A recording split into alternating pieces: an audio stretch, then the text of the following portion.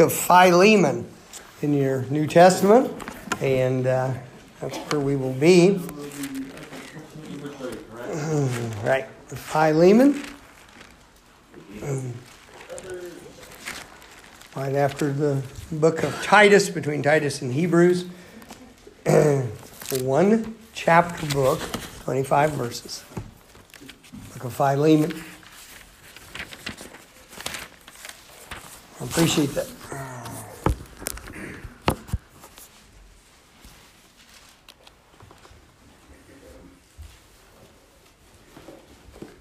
Sorry, I don't know. I have a failure on this. You help me keep an eye on that. I'm invariably needing it. And unwrap them so I don't send them everywhere. Philemon, a little unusual this morning in the way I'm going to be delivering this. And term homiletics means the art of preaching. And it has to do with the way you deliver a message. Homiletically, it's a little different setup than normal. And I didn't aim for that, but as I was going through the book of Philemon, I'll tell you how the message came about this morning. As I was studying in my early morning studies, I was actually in a different part of the Bible. I got done, and I tried to take just a few moments to stop and think afterwards and kind of get an impression from the Lord, about what I just read and maybe what He's wanting for me to bring to the church. You understand it's an always ongoing process, feeding the flock of God. I have, of course, Sunday schools and write the curriculum for those and that, and then Sunday morning and Sunday night, Wednesday night, and then during the school year, Tuesday and Thursday chapel. And so each of those different messages and then things I want to share with the teachers at teachers meeting and such. And I was sitting there and the book of Philemon came to mind, and I thought, well, that's interesting. And so I looked and I just started into it. And I had to leave. I had to leave my office at the house, and because of chapel time, I had to leave. I said, oh man, I've got to go or I'm going to be late to chapel and I gotta make it. And so I took off all day. I was wanting to get back to it. I got back and I read the book of Philemon. It doesn't take a long time, obviously. And I thought, okay, Lord, that's going to be a 3-minute sermon, man. It's going to be good. People will be happy. But I thought exactly what do you want me to do with this? And then I thought, well, I just sat and started reading it and went through in the next couple of days, and Lord kept giving me things. I thought, Lord, where do I cut it off? That's going to be a 40-minute sermon. And so anyway, this morning, what I'm going to do, I'm going to take you through a couple of different things that are going to familiarize you with some of the people, and then a few of the phrases that are used in this book. And then I'm going to read it with you in kind of a narrative style, showing you some of the truths in this book of Philemon. It's an amazing account of a servant that had left his master's service and had run away, a fellow by the name of Onesimus. And when he was put in jail for some reason, and there he met Paul. And Paul was able to lead him to Christ. And then actually disciple him some. And this account is the letter that's being sent back. What it was being sent back to the Onesimus's master, the man who he worked for, that he was indebted to for his service, and that's not been an unusual thing through history. Some type of an indentured servitude or that sort of thing, where you work for a number of years and you are supposed to be with that one person. And Philemon was the man that Onesimus had worked for, and Paul knew him also. And it's kind of neat how the Lord brought it all together. But I'm going to show you some of these things. And the message this morning, the title of it, and it'll be important for you to understand exactly what I think the Lord showed me in this, is Defining Philemon. Defining Philemon. And it is, you'll see in a moment, and what we're going to do is we're going to look at this and we're going to find out scripturally. I think it'll lead us to see what defines us also. And just some amazing things in this little book, and it's a wealth of things in it. Let's pray with me, and we'll get into it. Father, thank you so much. Thank you for the good song we just heard. Thank you for the songs we were able to sing and be a part of.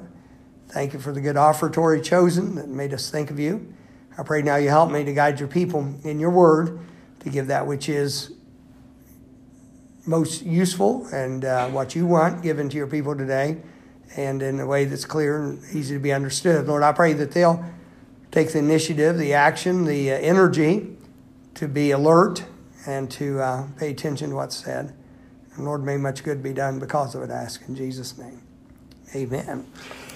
Interesting. First thing I want to talk to you about are the people in the book of Philemon. I'll just give you the verses and where they show up. The first person is the first word of the book, and that's Paul.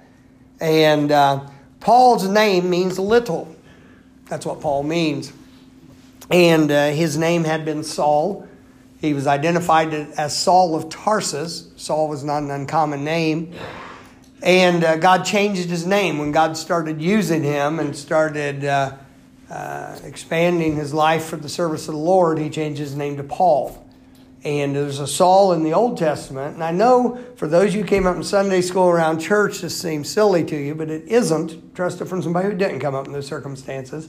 I've had adult people of good understanding and such, new to their Bibles. They see Saul, back King Saul, and then they hear about Saul of Tarsus, and they ask, is that the same fella? And you know your Bible, you know there are centuries and centuries separating, and there's a vast difference. Somebody doesn't know it. May I be profound here? They don't know it. And so that isn't something they know. Well, Paul means little, and I think it's very interesting his name is, because when God really started to use him, what Paul had to find out was that he was little. By the way, his namesake, Saul, King Saul quit being useful to God when he ceased to be little in his own eyes. So it's kind of interesting the way that works. And so you have Paul. Another fella, and there in verse 1 also, is Timothy. The name Timothy means dear to God.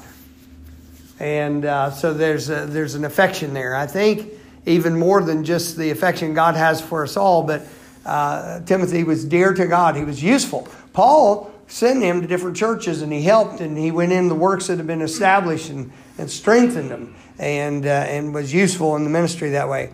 Then in verse 2, you have a fellow there by the name of Apphia.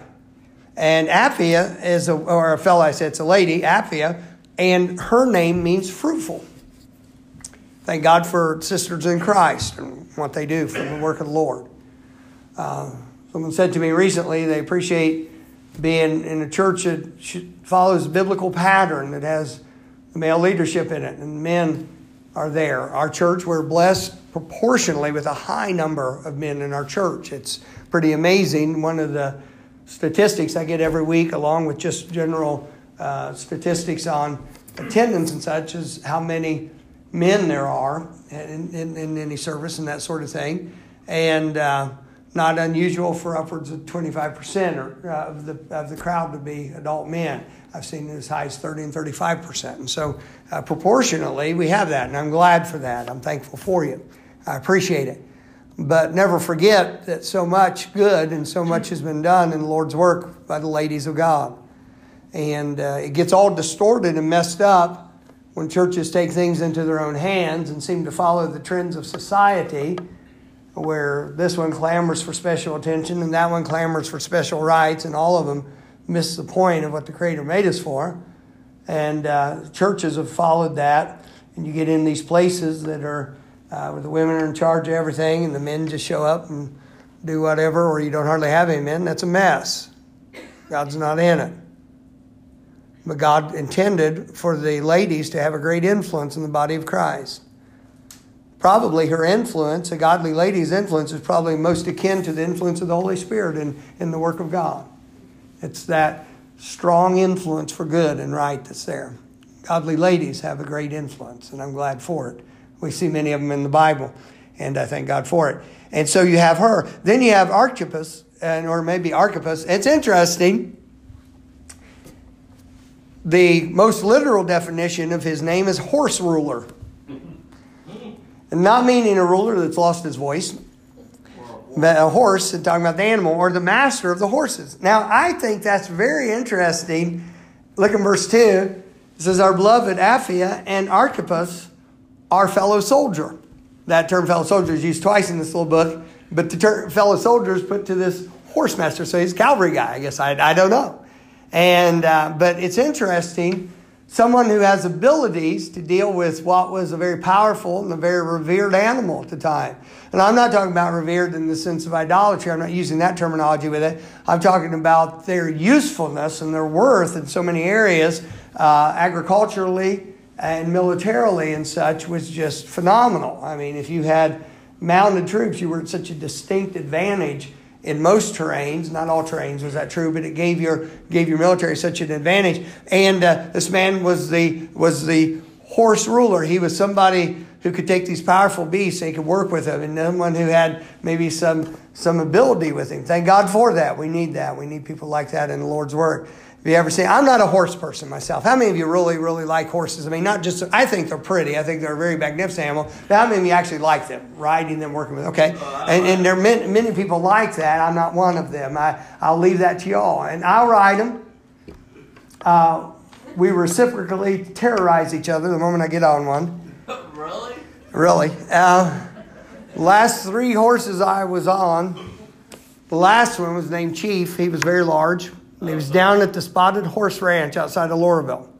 By the way, whatever sadistic person did the trails for that riding place cut off the saplings about that high off the ground and cut them at an angle all along the trail. And I get on this horse, and I'm naturally nervous when I got on a horse anyway. And he was a good horse until he went nuts. And I'm looking along the trail thinking, good, they put punji sticks in. That's what I need. My wife had a horse named Jack. Yeah, my wife came up around horses, and they had a dispute of authority, which she eventually won. But her horse, Jack, he took her under a tree. Oh, well, that's lovely. Yeah. She had on Luke's cowboy hat. Luke was quite a bit young at that time, and he was under 18, so he had to wear a helmet. Right, always a good. I need body armor. And the helmet came off of my wife, or the hat came off my wife. And remember I told you about old Chief? I mean, he's big. And by the way, that was back before my current condition. So when they saw me, it's like, oh, look, here comes Hoss Cartwright. Don't give him a pony. And so they put me on this. But I've been pretty impressed with this horse because a big old horsefly bit him right on the neck. And I saw that thing land. I thought, I'm dead. It's over. And he just did that, and I smacked it for him, got it off him. And I thought, oh, he's going to be a good horse. He was fine. He wasn't distracted by the other horses. Nothing. But that white hat. Some reason that was more than he could handle. So what did he do? Well, what he did, since you ask, he stuck his neck out. Ears went up, eyes bugged out, and I thought, oh no. And he just turned right and took off at a dead run. The only problem was there wasn't nothing there but woods. I mean, you're down below Laurelville. He went down one ravine, went up the next ravine, went over another one. He said, did he dislodge you? No. I lost the reins as soon as he took off. Lost my mind shortly after that. I don't want to be thrown to the ground, which was probably the safest place I could have been. So instead, I grabbed the saddle horn with both hands, with this death grip, appropriately named. Literally, I got back on the trail. After he came back to the trail, my wife asked me if I was all right, and I had literally broken branches with my teeth. Wow. Smack just drove me face first through everything. As I mentioned, I am quite an equine fan, and 2 horses before that, actually there was a couple between them, but the other 2 I have remembrance of. One threw me and I landed on a little telephone pole that was laying there near my uncle's place. Another one I tipped over on myself. It was trying to go one way, I wanted to go another. I jerked real hard and we both fell over. And so, not good experiences with that. So I admire someone who can handle the horses. And I get nervous after a while. I'm okay, I get numb or something, but it's not a great deal of fun to me. I'm just wondering what they're going to do and what I'm not going to be able to handle. How many of you remember, did you ever see Ben, that huge horse that used to be up in Holmes County? There's another one there, not quite as large as Ben was, but Ben was massive horse. I mean, just massive. I wish I could call out all his numbers right now. I know he was in excess. He was like 3,100 pounds, 31, 32, he was around there. And I'd go, and he was huge. He was just huge. Feed him carrots, and he'd be in that thing where they had up there at Hirschberger's farm. And I went to see him one day. He went in his pit, and I said, "Oh, Ben's not there." And one of the Amish guys was going along. He said, "Oh," he says, "you can see him." And so we went around, and he was in the barn. Their big barn they have. There's an Amish girl. She's about that tall, literally. Okay, about that tall. About that tall. Well, barefoot. She's got Ben. She's got hold of his bridle.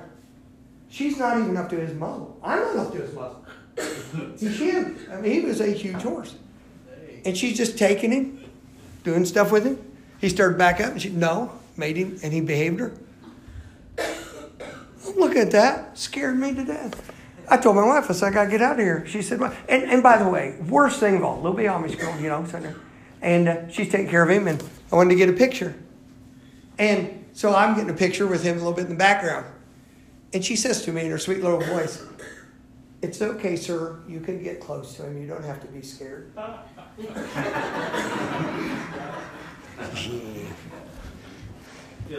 I went somewhere else, and I found some goats or something that couldn't stomp on me. Then you have Onesimus, and he's one of the main people in this account, and is the servant that left. But it's interesting. His name is profitable. That's what the name means. Onesimus means profitable. I look at these names, thinking different things with it. I didn't think of all that with the horses when I was doing that, but y'all look a little sleepy, and you look better now. Onesimus means profitable. And I got to think about that one, Brother John. I thought, well, I'd like to be profitable for the Lord. And I'd like to be profitable for my family and profitable to people I meet and be a help and a blessing to them. And then Epaphras was there. This means lovely. This is a man, and that term's not in any way inappropriate. In fact, one of the references in the Old Testament, which actually is a prophecy towards Christ, it says in the Song of Solomon, referencing the lover in the Song of Solomon, and then also what Christ will be like. It says he is altogether lovely. And so what that means is very fitting, very attractive in all that he does. And so that was Epaphras. Then you have Marcus, and that's the Latin term for Mark. And it's believed that this is John Mark, who we know in the Bible. Of course, God used to pen the book of Mark. And Marcus, or Mark, means a defense. And that's a good one. I got to think about that. I thought we ought to be a defense for those we have influence with. We ought to be a defense. And gentlemen, we should be a defense with what comes into our home. Mamas, you ought to be a defense for your kids. And be careful what you bring in and what you allow there, what you let the young eyes see. And so it's a defense. And then Aristarchus, he's interesting. It's interesting. Best ruling. He's a man of Macedonia. And best ruling. Here's someone with administrative skills. At least that's what his name would depict. Someone who knows how to rule. That's not the idea of tyranny. That's not the idea of domination. But it's someone who knows how to administrate and how to lead and how to get something done. We need that done in a godly servant heart. With a godly servant heart. We need leaders within church. We need leaders within our world, within our society, and on jobs, within our government, surely. And thank God for every person in a leadership situation that really wants to do their job well. We're blessed, and we thank God for brothers and sisters in Christ who have positions of responsibility and leadership. And may God give them grace to do the right things in sometimes high-pressure situations. But I'm also grateful for those who tried to do the right thing because it's the right thing to do, and who tried to follow that which has been set down and that which is right. I'm glad for political and civil leaders who recognize our Constitution for what it is, the supreme law of our land. The supreme law of our land is not any person. The duty of a president is to uphold and defend the Constitution, not issue mandates like a tyrant. And this needs to be understood. This needs to be said. And I thank God that there's some people who don't know the Lord the way we would like and wish for them to know the Lord for their good and for God's glory. But yet they try to be honest and do what they do. And I'm glad for them also. That's a good thing when you have that. Then you have Demas, which means a governor of the people. That's an interesting one. Demas is an interesting study in the Bible. At one point, Demas leaves, doesn't he? It says, Demas hath forsaken me. And then it tells why, having loved this present world. And at that time, others had left, not for that reason. And Paul found himself alone, which he did on more than one occasion. But then later, Demas shows up. And here he shows up. He's useful with that. And then you have Lucas, which means life-giving, is what that root word means. And so you have these are the people in there. Then you have some terms. Look at this. Look in verse 1. Philemon there means, and by the way, I skipped him. I meant to do him last. So to do it, Philemon means friendly. Means friendly. And it'd be good to be friendly. I've never forgotten the lesson I learned as a young teenage preacher. And it has served me well in this town. It opens many, many doors of opportunity here and other places I frequent. Gary Brown was the pastor of the First Church of God in West Liberty, Kentucky. And I was holding revival. I've told you about it down there as a teenager.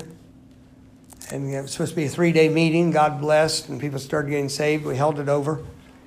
Went through the whole week and had a lot of opportunity down there preaching on radio. They brought in the entire public high school and had them all come to the gym. I got to preach to them. And it was an interesting time. We'd go walking around the little town of West Liberty, Kentucky. And everybody, Brother Brown would pass. How you doing today? And he'd call them out and that. And knew everybody, had a lot of opportunity. And I watched him. The way he interacted, he was always getting the gospel. And I think I learned a lot from him about this, doing it, as far as dealing with people. And he looked over at me as we were walking up the hill towards the courthouse that's in the middle of the little town there. And he said to me, he looked over me, called me Brother Phil, and he said, Brother Phil, that Eastern Kentucky accent. He said, he says, a lot of preachers miss a lot of opportunity to do good because they just don't know how to be friendly. He said, just saying hi. Just, being courteous. You'd be amazed. There's a lot of people, all they see are harshness and darkness and, a lot of things coming at them. And I'm not talking about being silly or goofy or putting on a show, but just a friendly hello. I watched yesterday, there was a young lady working in the place I stopped in, and she was trying to take care of a couple things, and she seemed very distracted, and her eyes were cast down like this. I'd given her a gospel tract, but then she was just kind of seemed burdened about something, young girl. And she came last time I was going to see her before I left the little building there, and I said, hey, I caught her attention. She looked up. I got her to look in the eye, and I said, I hope the rest of your Saturday goes well. So I really hope you get to have a good day the rest of your day. It was amazing. She just stepped back. She smiled. You see her shoulders drop. They'd been like this. She was like, thank you so much. You say, our goal isn't to go out here and be charming. If so, I'm afraid we might fail at it miserably. But wouldn't it be a whole lot better to be representatives of our Lord and be that way towards people? Wouldn't that be a good taste, a good representative of Christ? And so that's, may God help us do that. And I watch for that because I have a natural scowl. My wife tries to help me with that. She really does. My forehead wrinkles easily. And I look like an unhappy Rottweiler. And I understand that. And one time I was going through a place and people were moving. And I said, where are people moving? She said, do you know how you look right now? I'm like, oh, okay. Tone it down. I guess I wasn't trying to. And I wasn't upset about anything. It just does. So I'm just saying it'd help us to be friendly. When he said, well, I'm just not naturally friendly. Well, then be unnaturally friendly, I guess. But let's look at some of the phrases here with it, and some of the things in here we could do well with that, I think. In verse 1, he says, "Dearly beloved, Philemon, our dearly beloved, the family of God should become precious to us." Do you know your church family? I'm not talking about. Look, you're looking at a preacher who doesn't believe for a second that everybody's going to be equally close with everybody else. Or now and then I hear something almost scolded from a pulpit and say, well, you ought to know everybody. No, it doesn't work that way. Now, if cliques mean you're being, excluding people and, you think you're kind of an elite, then you've got a problem. But people say, well, you got this group tends to be together. We ought to pay more attention to each other. But the reason why they do is because they have something in common or they get along well together. That's normal among humans. All right. It's not the church's job to pick your friends for you. It is the preacher's job to preach the word to you, to warn you about ungodly alliances, because that's scriptural, and to remind you that your first responsibility and your first opportunity is towards Christ, being to Him what you should be. But you're not going to get along with everybody the same. You may have even people that your personality doesn't blend well with. Do you know you can actually decide to love people? In other words, have their good in mind without liking them in particular? If you don't know that, you don't know very many people.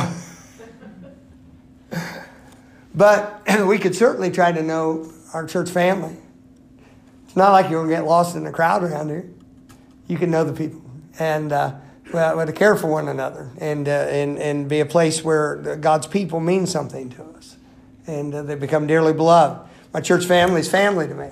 And I'm grateful for it. It's not that way just because I'm the pastor. Obviously, I have a heart towards you as a shepherd of the flock, as I should have. And I need to have more of one, honestly, I believe.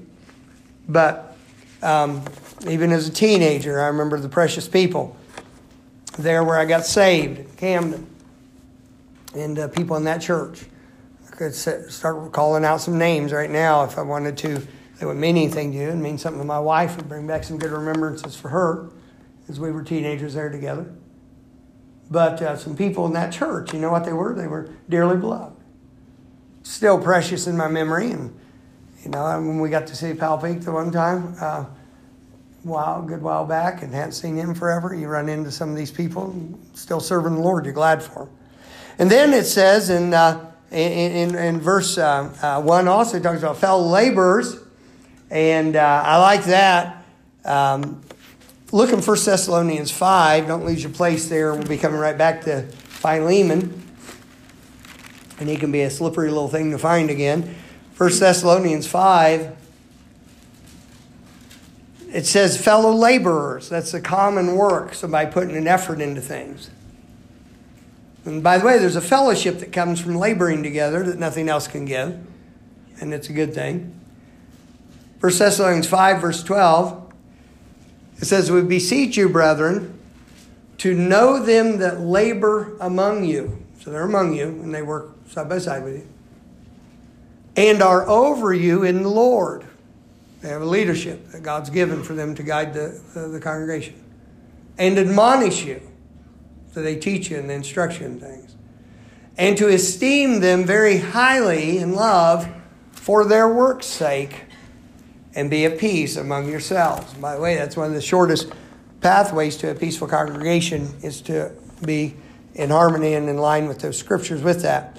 Then when we go to verse 2 there in Philemon, we have Archippus, who I took time to illustrate some things with there. And he's called our fellow soldier. He's a co-campaigner, someone that we share the hardships with, that we go through the battles with.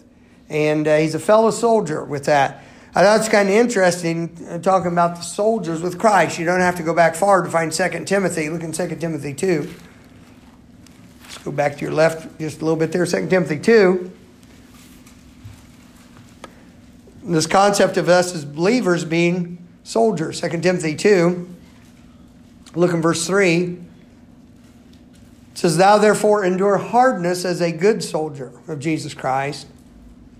No man that warreth entangleth himself with the affairs of this life. In other words, you don't get yourself all twisted up in them where you can't make any progress and where you can't go forward. I was doing some fencing on our property where part of our fence had been destroyed by a little creek.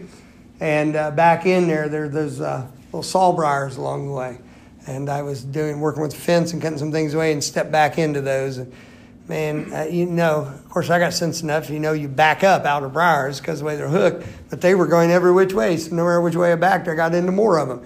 And they got all tangled up in there. And that's the idea of being entangled. Don't entangle yourself with the affairs of this life. Don't let it overcome you. Don't let it encumber you along the way. Why? That he may please him who hath chosen him to be a soldier. I think one of the greatest examples of that is carelessness when it comes to indebtedness. been many a person who's wanted to serve the Lord, and maybe somebody that God's touched their heart to go to a mission field or go start a work, and they can't do it because they owe so much to so many people. Whereas if they had not entangled themselves, had chosen to pay for what they get, pay as they go, they would be a lot more free to serve the Lord. Can I say to you how we had some struggles for many years from choices made and things that happened with us as we were paying things off, and it affects you. It affects your usefulness. And so he not entangle himself. I put this down. There's the duty of a soldier. The duty of the soldier is to endure hardness while remaining a good soldier. I'll tell you one of the things that's causing our Christianity in America to become such a weak thing is just the general lack of ability to endure hardness that we see. People have money sent to them electronically that they didn't work for by their government, and actually it's other people's money because the government has no money, and they print it, but they don't have it. Actually, they don't print it. The Federal Reserve prints it, but that's a different subject. And people who never worked for it are not drawing Social Security based on the horrible investments that the government made with their money all their life. But they draw money they never worked for, getting checks they never worked for, and they dare to call it a paycheck. You'll hear them say that. I'm waiting for my paycheck. No, you're not. It's not your paycheck. You didn't work for it. It's not a paycheck. What you're waiting for is somebody else's money that's been confiscated from them and given to you. And so that's this thing with this is endure. People can't even stand that kind of speech. You're scared to death. Are you allowed to say that? Check it out. I'm allowed to say what I say. Oh, I know. And it's just infuriates me for Americans to even talk or think that way. And it's sad to me for Christians to be cowed down and not speak about God and the Bible and Jesus Christ. Well, some Muslim next to you has got his prayer rug out and everything else, and you're being quiet because you don't know if you're allowed to say it. God help us. Let's talk with it. Now, just one opinion at a time here. And so what happened? The guy endured hardness. People say things against you. You got to take a stand for your faith. Somebody you love dearly goes out of the way. A child decides to set aside everything they've been taught from the Scripture. How about some hardness? How about some strength inside to keep going on for God? Because God's worthy of going on for. May God help us to have His strength and grace to do it. And may we never feel that we should or could brag about such a thing, but may we be dependent on Him. And so there's the endurance. And by the way, endure hardness as a good soldier, remaining a good soldier while you're enduring the hardness. Not misbehaving, not doing something wrong, not using hardness that comes towards us as an excuse to be hard towards others. There's a difference between strength and a firm stand and being hard and harsh and in a way that we shouldn't be. And so may God help us to be a good soldiers and endure hardness. Then the purpose of a soldier, the duty of a soldier is to endure hardness. The purpose, according to that verse, is to please Him that hath chosen him. Our purpose is to please God. Tell me your name again. Luke. Okay, that's easy enough. Luke, that's Luke. Luke, that's Luke. All right, so there you go. We have a very, very bright pew right there. 2 Lukes on it. You're Adam. Yeah, there you go. He came first. Yeah, behave yourself or I'll send you back to the garden. Luke, I don't know you. You visited a couple of times, right? How old are you? 21. All right, there you go. Hey, there you go. And don't know anything about you, but I can tell you this for sure based on the Word of God. God's purpose for you is for you to please Him. I don't know particulars of life. I don't know what you do for a living. I don't know if you do anything for a living. But I assume you do. And I don't know your behavior patterns, anything like that. But I can tell you this: your Creator, your purpose is to serve your Creator. That's what He made you for. And so anything that takes you down that path, going that direction, it's a good thing to go down, a good thing to follow. And that's the purpose of a soldier, is to do that. May God give us godly soldiers to do what we ought to do. May He raise them up whether it be a young man like this 21-year-old or an elderly fellow like this 24-year-old down here. That's right. There you go. I love it. And so you have that. Then you have fellow prisoner. Let me show you this in 2 Corinthians 5. And you understand Paul, 2 Corinthians 5, Paul was a prisoner. Seemed to be a form of almost a... he had a freedom within his imprisonment when he was at Rome for a long time. He had a freedom to receive people and teach and had some freedom with that, although he was not a free man. But yet he could deal with people. That wasn't the case every time he was in prison. But he would speak of being a prisoner for Christ, and it was more than just the fact that preaching had landed him in jail. 1 Corinthians 5, I said 2 Corinthians. Did I say first? What did I tell you? Did I tell you second? Okay, no, I'm confused. All right, 2 Corinthians 5. Get me back on track here. And look at verse 14. Paul, through his epistles, will speak about being a prisoner of Jesus Christ. What's he talking about with that? It's not just the bonds that he endured as an apostle, and God told him he was going to have to. That was going to be part of what happened with him, and it was. But look at verse 14 and pay attention to these words. For the love of Christ, look at the word, constraineth us, because we thus judge that if one died for how many? All. Not a few, all. And all that all means is all. If one died for all, watch it, then we're all dead. And that he died for all, that they which live should not henceforth live unto themselves, but unto him which died for them and rose again. And so here's why we should live. And it's outlined. But notice the phrase, the love of Christ constraineth us. That word constrain means to be arrested or to be taken taken in as a prisoner would be. And Paul said, it's the love of Christ that constrains me. He said, it is God's love that holds me stronger than any chain, stronger than any bars, stronger than any confinement you could come up with. He said, it isn't a religious necessity that compels me. It isn't a fear in the sense of fearing destruction. He said, it's the love of Christ that constrains me. Because I thus judge, and he would be one that would judge this way. He said, if Christ died for me, then I, from this point, should live for the one who died for me and rose again. And so he said, that constrains me. That keeps me going. It doesn't. We preachers will often say to meeting a man or a young man or even middle-aged, whatever, says that they believe God's called them to preach. We say, you better know you're called. I've had people question me about that, and I can tell you some details about it. I won't go into it now, but I believe there's ways to know if you are, and then I believe it'll be evidenced if you are, and I believe God's people will recognize whether or not you are. And so there's some things with it. But we say, you better know you're called to that particular work. Something for you to do. Why? Because when it comes down to it, here's all that's going to keep you at it, is you have to do it for Christ's sake. Can I tell you that you living for God, whatever you do, whether it's Kelly, while you're teaching your class or whatever you're doing, or working in the police department or in the HVAC, or working at your company you do, or whatever you're doing, wherever I would look.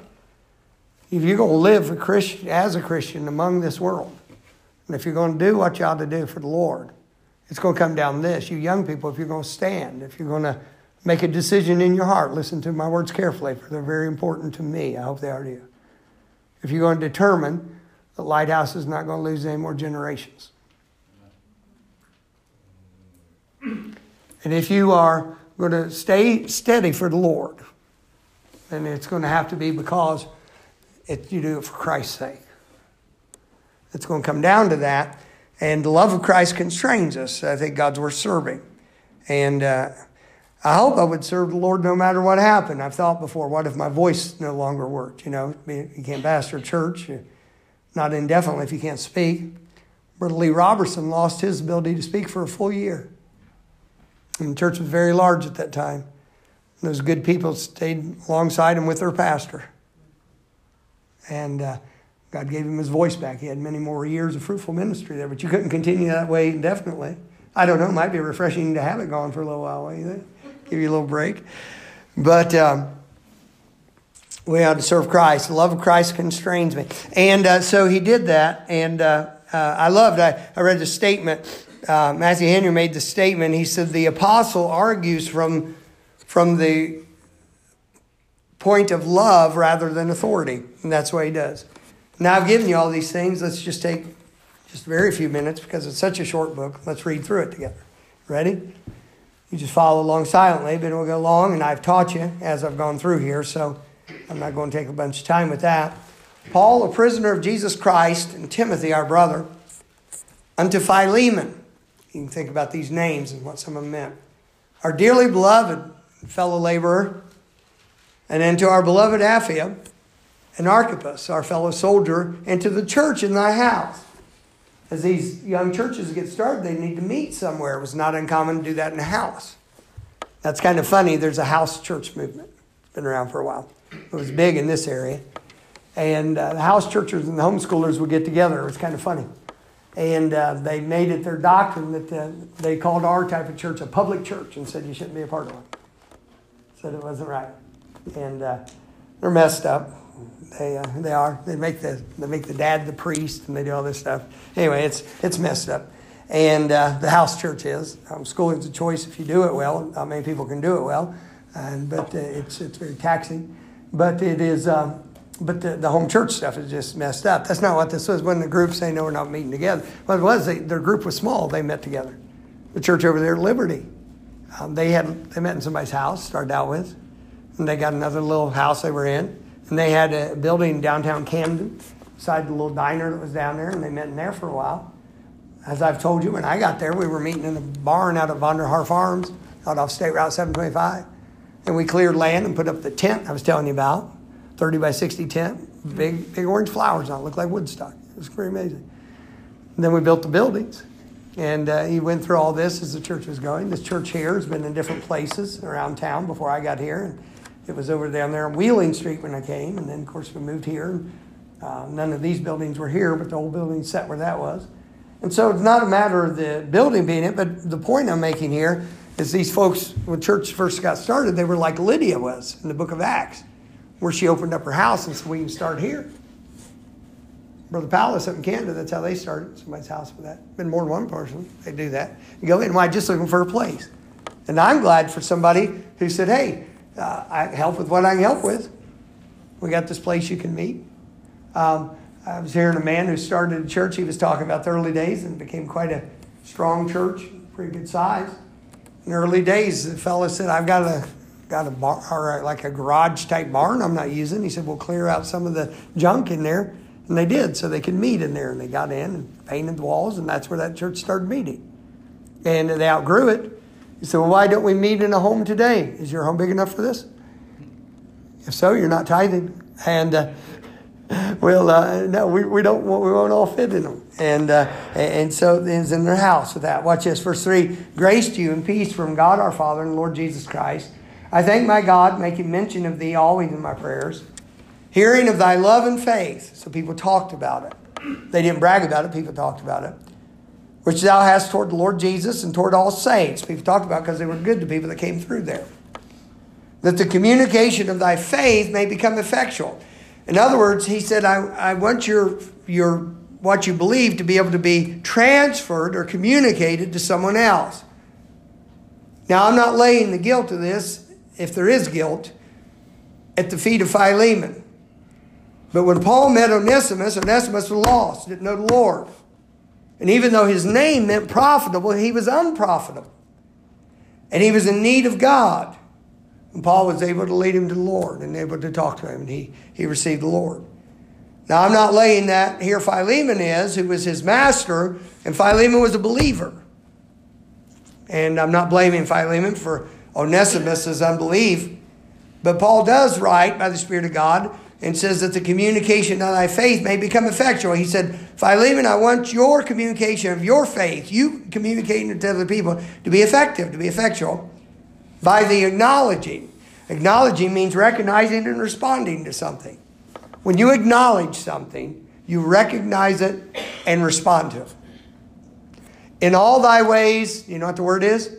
Acknowledge him, and he shall direct thy path. It says, by the acknowledging what? Of every good thing which is in you. So living in such a way as we acknowledge the good that's in us through Christ. I wonder what we acknowledge and I wonder what we deny by our living. The acknowledging which is in you in Christ Jesus. For we have great joy and consolation in thy love, because the bowels of the saints are refreshed by thee, brother. That sounds like a little unusual term for us. We phrase it differently. We talk about we felt something in our heart. We felt it deep within us. That's what that term's talking about in the innermost part. They're dealing with that. Wherefore, though I might be much bold in Christ to enjoin thee that which is convenient. In other words, he said, I could take the liberty to be a bit pressing on this, almost giving an order on it, but he doesn't.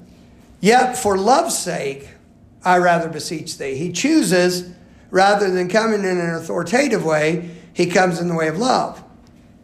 Being such a one as Paul the aged, and now also a prisoner of Jesus Christ. I beseech thee for my son Onesimus, which I have begotten in my bonds. And so he's not his physical son, he's his son in the faith, even as Timothy had been. He led him to Christ, and he had that paternal care for him for this. Which in times past was to thee unprofitable. So whatever Onesimus had done, he was unprofitable, even though his name indicated otherwise. But now profitable to thee and to me. Apparently he had seen a real change in his life. Read the statement. It says one of the great evidences of true repentance consists in returning to practicing the duties which have been neglected. In other words, there was evidence in Onesimus' life that his faith was real. Is there evidence in your life day by day that your faith is real? What does it mean? Oh, I believe in Jesus, and it doesn't affect your day-by-day behavior? May I say you don't believe much?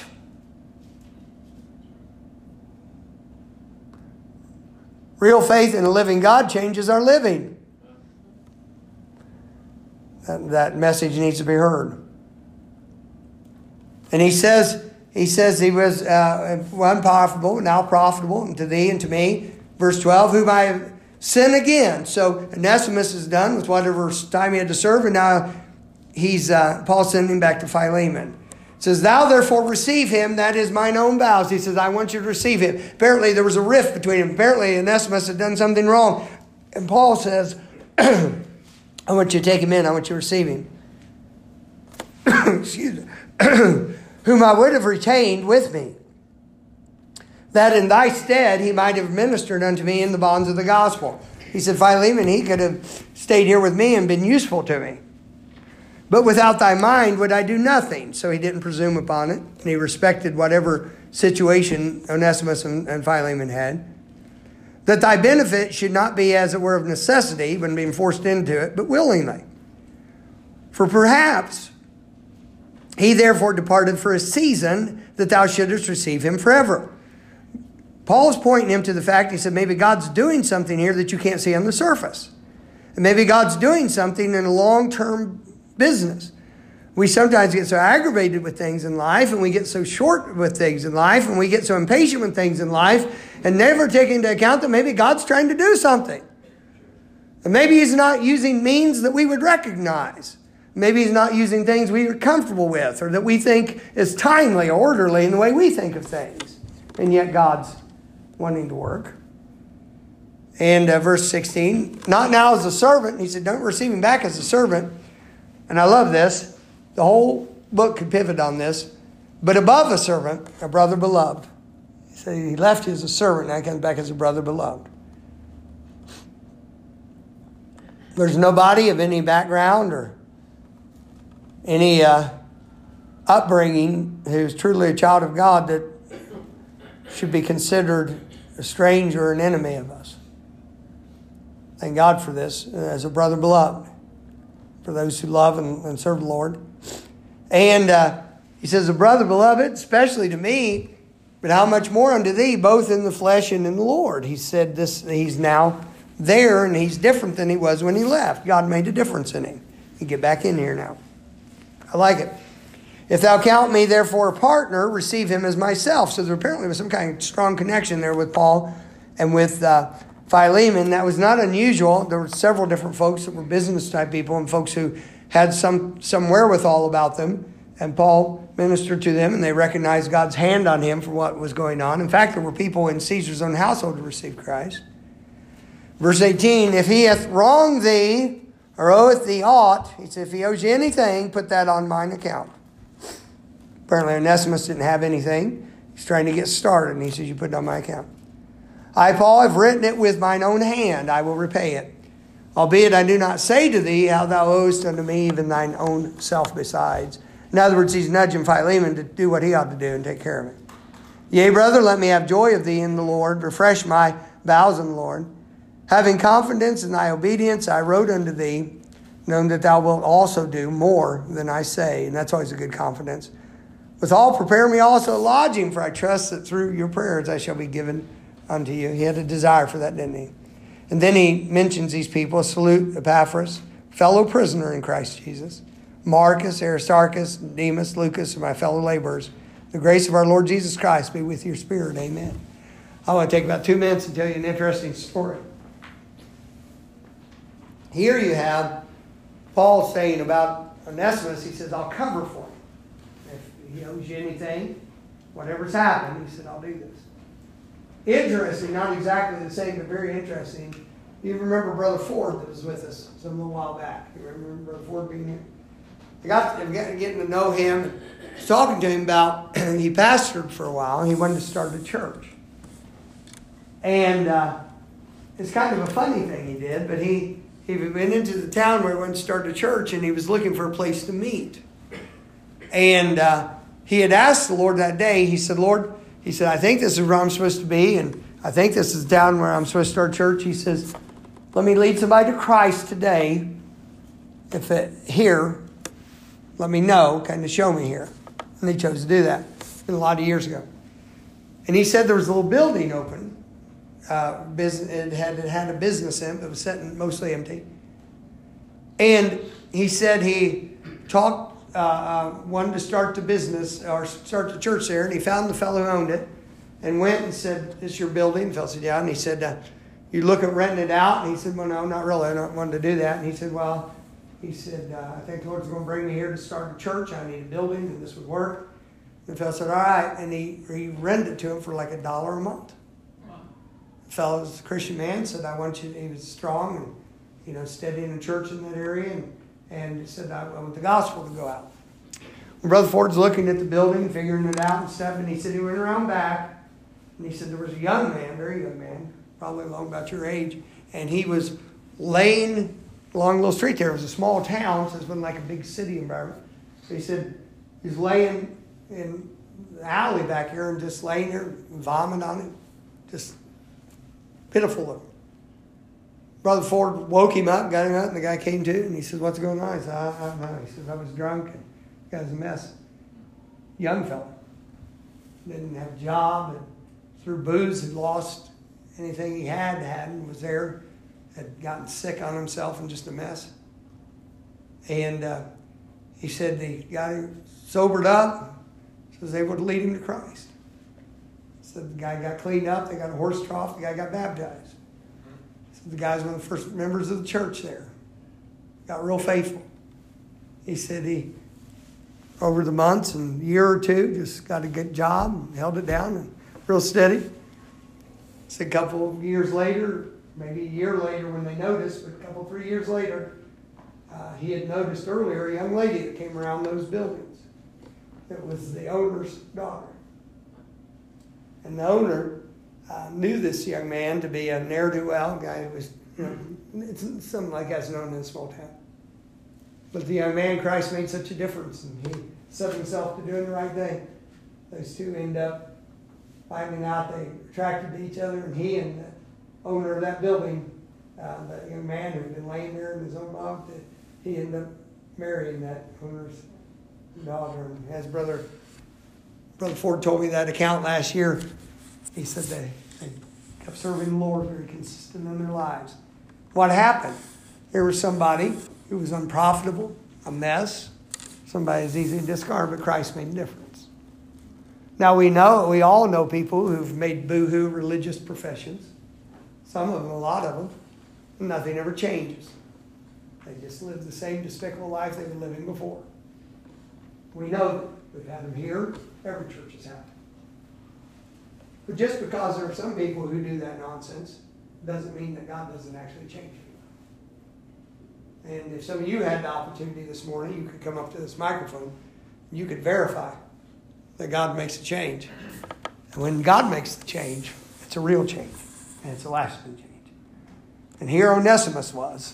Before, even though his name had not been profitable, it became profitable because of Christ. Now, here's my question.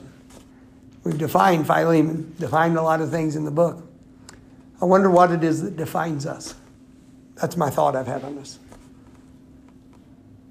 How are we defined to the people in the world in which we live and with whom we interact? How do our words define us? How does our attitude define us? How does our integrity define us? May God help us. May God help us to be defined by a love for Christ, a willingness to tell others about the gospel. I was talking to a preacher friend of mine. Actually, it was Brother Jenkins. I was talking to him, and he was talking about a businessman he'd been dealing with, and he says, he sat still pretty good. He said he knew I'd be witnessing to him when we talked long enough. Because, and that was up at Gaylord. Why? It was a very small town, and his was a very large church up there. And what it was, they expected that this fellow would talk to you about your soul. Maybe somebody at your work that's hoping you do that they believe that you really are a Christian person. They're hoping you say something to them. Don't be afraid to be a witness for Christ. Let's pray together, all right? Father, thank you for your mercy. Thank you for this great account in the Bible. Just in 25 verses, you put a lot in there. Pray you'll help us this morning to be defined by a love for you and integrity as we walk before you. God, I pray you'll bless your people with a heart for you. I pray that you'll give conviction where it's needed, encouragement, comfort, just exactly what's needed in all parts. Bless this invitation time may be serious where we're sober before you and consider what you want to do in our lives, please. Amen. Let's stand together.